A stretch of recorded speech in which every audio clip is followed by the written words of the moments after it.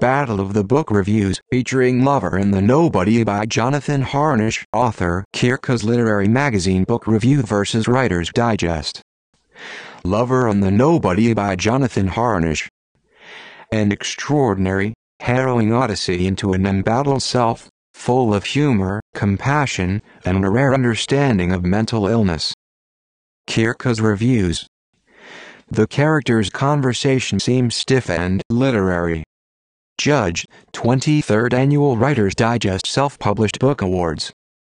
A young man battling extreme mental illness brings his sadomasochistic fantasies to life in Harnisch's Sex, Drugs, and Schizophrenia, 2014, etc. Latest novel.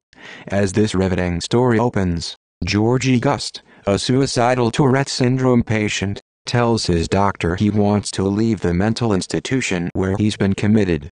When the doctor puts him off, Gust finds himself buffeted by violent fantasies of escape, and he even prepares to hang himself.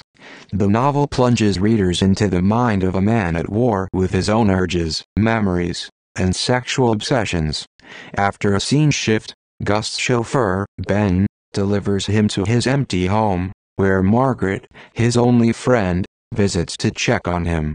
However, she annoys him because she seems to care. Later, Gust, a foot fetishist, gives a pedicure to his sexy neighbor, Claudia, in a scene lit with unexpected poetry and poignancy. As the narrative viewpoint flickers among Gust, Ben, and a quasi-omniscient third-person perspective, Gust's voracious appetite for pain prompts him to hire Claudia to torment him. He has wealthy parents, so he spends cash liberally. When Claudia's house goes up in flames, she moves in with him, and their sadomasochistic bond descends into extraordinary, hallucinatory violence. In Claudia's hands, Gust discovers new depths of masochism, and she finds joy in tormenting him.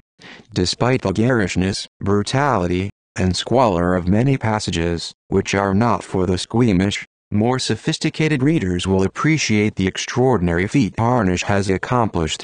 He lucidly, poignantly conveys a mind riven with what are, after all, human vulnerabilities, mental pathologies, shameful fantasies, anguished doubts about the natures of reality, love, and memory. In the hands of a lesser writer, these themes would splinter the narrative. Fortunately, the author masters his material. Readers will believe the voices that vivify it and compassionately wish them to find that healing that eludes them. An extraordinary, harrowing odyssey into an embattled self, full of humor, compassion, and a rare understanding of mental illness. Kirkus Reviews.